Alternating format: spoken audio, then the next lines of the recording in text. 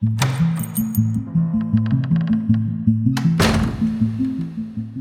the intersection of true crime and real estate, you'll find Crime Estate. I'm Heather. And I'm Elena. As real estate agents, moms, and true crime junkies, we view crimes through a different lens. So walk through the door of some of the most notorious true crimes with us and discover how sometimes the scene of the crime has its own story to tell.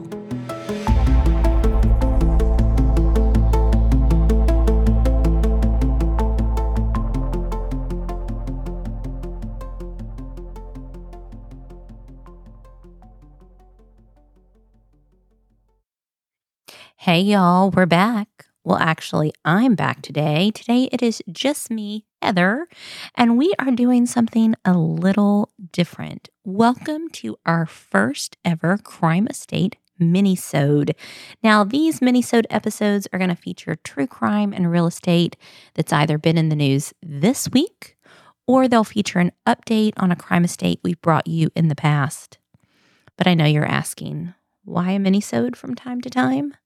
Well, if you have been listening to us from the beginning, you know that we are busy working moms, and moms are never busier than in the summer months when we are juggling kids being out of school, camps that for some reason only run 9 to noon, vacations, and of course, our actual full-time jobs. So, as you might imagine, we have found it difficult to be all in the same place at the same time a lot this summer. But we did not want to leave you, our crime estate loving fans, without your weekly episode. And I have a very interesting one for you today. So let's head to Long Island and chat about all that's happened in the last week or so in the Gilgo Beach murders.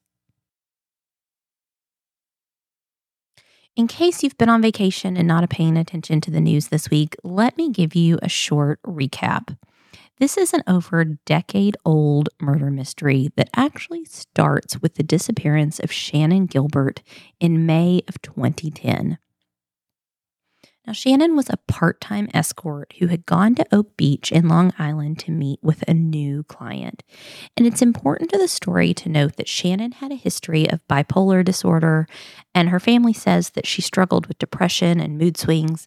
But really, from all accounts, she was doing pretty well and was trying to improve her quality of life, both for herself and her boyfriend, with the money that she made from being an escort. And she seemed to be pretty smart and savvy about how she went about her escort business. She always brought a driver along to ensure her safety. So on the night in question, both Shannon and her client called this driver throughout the evening. First, Shannon called, requested that the driver go to get additional, let's just call them additional party supplies. But given the hour of the night and the remote location in Oak Beach, he didn't leave. But later in the evening, the client called the driver and told him that Shannon refused to leave his house. What happens after this gets a little murky, but it appears that Shannon, in fear of her life for some unknown reason, calls 911 and then leaves the house, running through the dark neighborhood to escape. Her cell phone is still on the line and open with 911, but she doesn't know exactly where she is, and she's unable to provide them with a location. However, the dispatcher can hear her banging on doors in the neighborhood and begging for help. One door was opened around 5 a.m. by Gus Coletti, an older retired gentleman. And sensing her distress, he calls 911 from his phone and tells Shannon just to sit down and wait for the police. But she takes off running, at one point even hiding under Coletti's boat, and then deciding to continue to flee. Now, both the client and Shannon's driver seem to be genuinely concerned for her, and a search ensues. And despite the fact that her initial call to 911 was made at 4:51 a.m., a subsequent call from Mr. Coletti was made at 5:21 a.m., and a third 911 call is made from another neighbor to report a woman banging on her front door before the police arrive at 5:40 a.m. Authorities are unable to find the terrified Shannon Gilbert. Now, let me just stop right here and say that the police never considered the client a person of interest in her disappearance. And for that reason, I've left him unnamed in the retelling of this story. But I think it's important to note that he did go to the police along with her boyfriend following her disappearance to encourage them to look for her. And it's this ongoing search for Shannon Gilbert that leads police to discover 4 bodies of young females in the marshes surrounding Gilgo Beach approximately 7 months after Shannon disappeared. Investigators are able to determine that all 4 women are online escorts. And these ladies were later identified as Maureen Brainerd Barnes, who disappeared on July 9th, 2007, Melissa Bartholomew, who disappeared July 12th, 2009, Megan Waterman, who disappeared June 6, 2010, and Amber Costello, who disappeared September 2nd, 2010. In his book Lost Girls, An Unsolved American Mystery, journalist and author Bob Kolker says, "The story of these women is the story about a part of America where people have few options and where some people make desperate or risky decisions. And unfortunately, when these women disappeared, an apathy from detectives towards these sex worker victims was apparent and hampered the search to find the victims." Melissa Bartholomew's mother said that when she contacted the police about her daughter's disappearance, they said, quote, "She's a hooker. She's a prostitute. She's an escort. We're not going to assign a detective to this." But something changed quickly that really should have made the investigators take more notice into Melissa's disappearance. A week after she disappeared, her younger sister, Amanda, who was only 15 at the time, received a call from Melissa's cell phone. Now, my heart goes out to Amanda every time I hear this story. Imagine how thrilled she was. She thought her sister was calling her after days of not being able to locate Melissa. But instead of it being Melissa, it was actually her killer calling to taunt the family. He proceeded to call Amanda's phone 8 more times over the course of the next few weeks. Unfortunately, although the authorities were able to trace some of the calls to locations in Midtown Manhattan, the caller always hung up before he could be identified.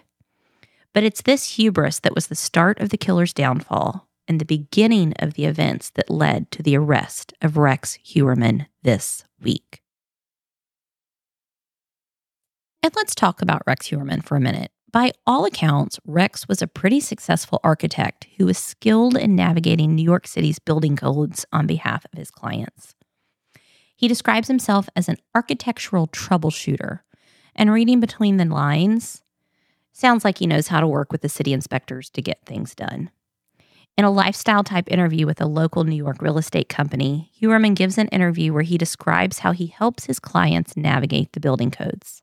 I'm going to play a short clip of that interview for you now.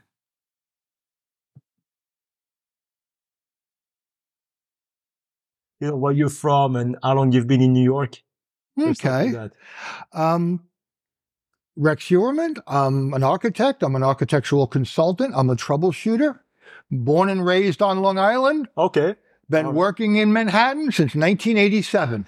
Oh, wow. Very long time. Okay. So this brings directly to my first question. So, can you explain to our audience what is it that you do, not the architect part of your business, but the other part of the business, which is my understanding that you're kind of a facilitator with the Department of Building. Is that correct? But please tell us. That's correct, but much more. Okay.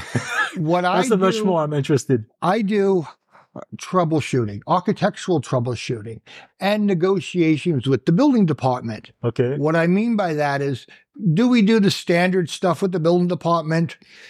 Handle your filings. I have other clients who are a lot of other architects, and we'll handle their interactions with the building department, especially out of city architects, because they're a little afraid of the city. And when a job that should have been routine suddenly becomes not routine, I get the phone call. Gotcha. Whether it's an old building and they need somebody that understands and can maneuver the 1938 building code or the current building code. You look surprised when I say 1938 building code. I've actually used the 1901 old tenement laws here in the city of New York, and you can legally do so. Oh, wow. That's one of the little things that you do. people don't always understand when it comes to building codes. Yeah. They never read the administrative section.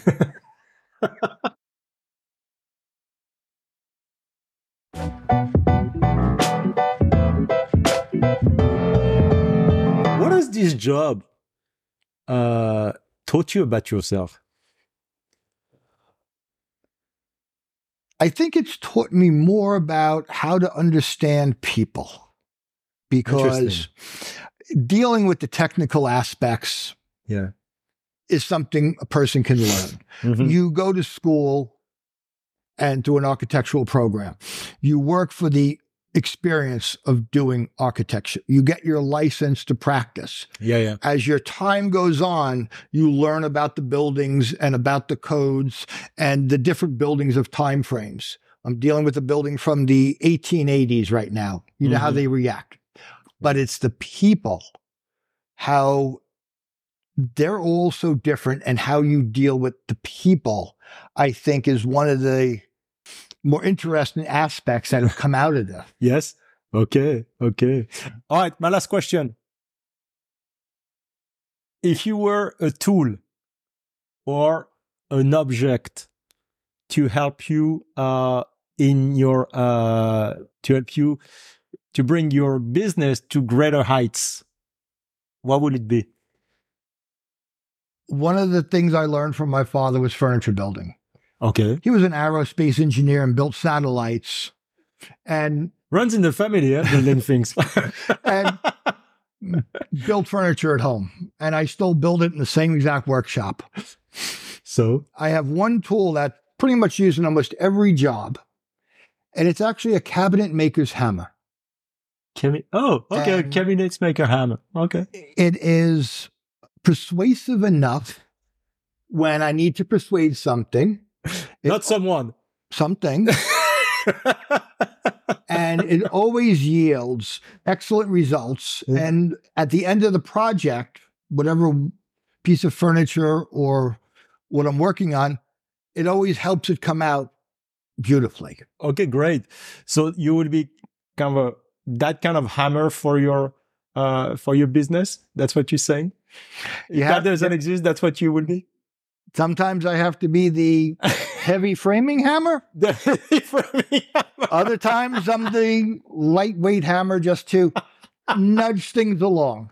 All right. I guess it's a hammer.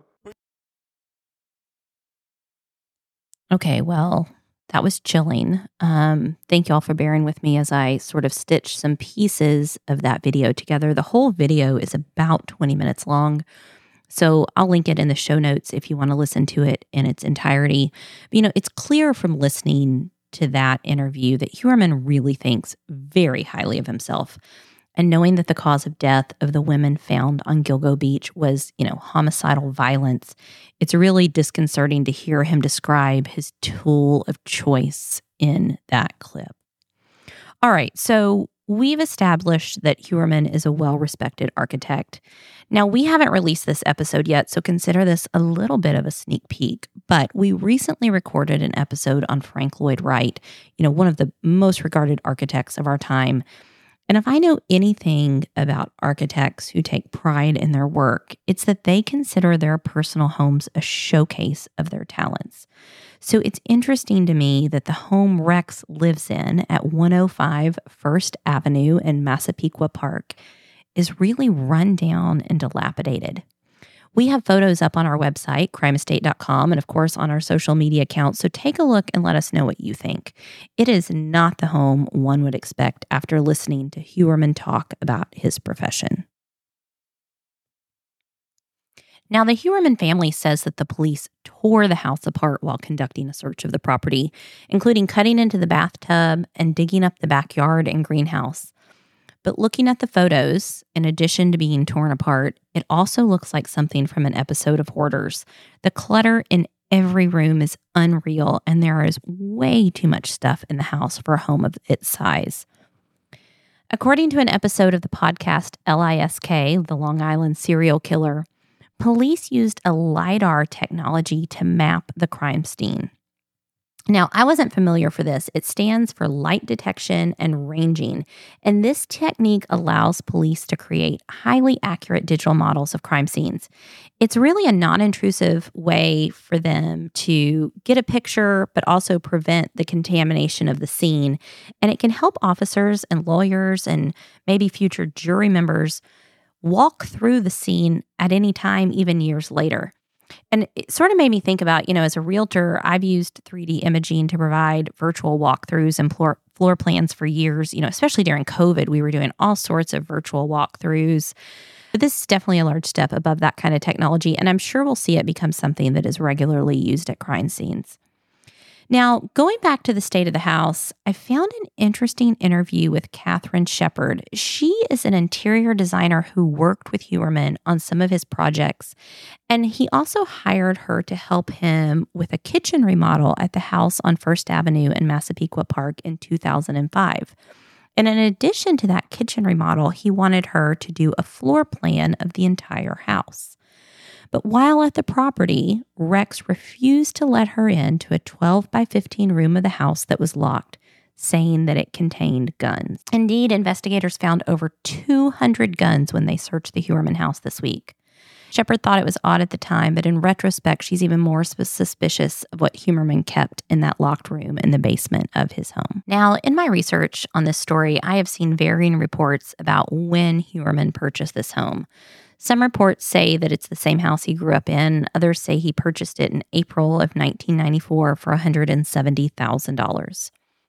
From what I can find in the property records, Huerman's mother, Dolores Huerman, was also on the deed to the property at one point. So I really think both are true. I think it's his family home that he either refinanced or purchased in the early to mid 1990s. A neighbor by the name of Curly corroborated my theory to CBS News, which quotes him as saying, "He's been here since he was a child. I've been here since I was a child. I bought my parents' house. He bought his parents' house. So we are old-time neighbors." And of course, in that full clip of the interview, Huerman talks about how he still builds furniture in the same workshop his dad built furniture in years ago. Now, originally built in 1956, this property is a one-story ranch-style home with shaker shingle siding and a full basement totaling 1,323 square feet. According to Zillow, which, side note, you should absolutely not use as your source for pricing your house, but we're going to use it here for lack of my access to the New York City multiple listing service. The property's current estimated value is around $635,000. And this home is located in the neighborhood of Massapequa Park, which is only about 15 miles away from where the bodies of the 4 women were found. Now, residents of Massapequa Park say it is a relatively safe neighborhood, home to many police officers and firemen. And while most of the homes in the neighborhood are well kept, the Huerman's home was run down. Huerman kept a TV on his front porch that he watched while chopping wood in the front yard, and wood was always stacked around the yard for Huerman's various building projects. Now, the town is not surprisingly reeling from the news that a suspected serial killer lived in their midst. Police have the house on a 24-hour surveillance, and there is discussion that the city may purchase the home and bulldoze it. Another neighbor told the New York Post, "I can't wait for them to tear this down. I've been staring at this eyesore for 31 years." In addition to the crimes and property near Gilgo Beach, investigators are looking into other disappearances and deaths of escorts in Las Vegas, where Huerman owns a timeshare at a Club de Soleil property. That was purchased in 2005, and the website says it offers the taste of a lavish European lifestyle in the middle of Las Vegas. Located on West Tropicana Avenue, we are just a few minutes from the world-famous Las Vegas Strip. They're also looking into any unsolved homicides matching this MO in South Carolina, where Huerman owns a plot of land and planned to retire. Now, on this podcast, we're interested in how a person's real estate can be intertwined with a crime. And I really think there's a lot left to learn about what happened in and around the properties owned by Rex Huerman. But obviously, we can't do the entire story of these women justice in a minisode. So if you want to take a deep dive into the Long Island serial killer case, I'd recommend the podcast Lisk, the Long Island Serial Killer. and episodes 313 and 322 of the podcast Going West, which is one of my favorites, along with the book The Lost Girls, which we quoted earlier.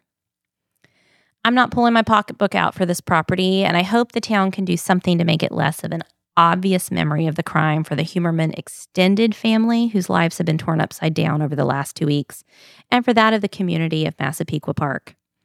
Well, that's it for this Minisode. I'll be back next week with Alana and Melanie for an in-depth dive into another crime estate. Of course, if you find yourself looking forward to next week's episode, we hope you'll give us a 5-star rating and a review on Spotify or Apple Podcast, and tell your friends or maybe even your podcast clubs about our little show.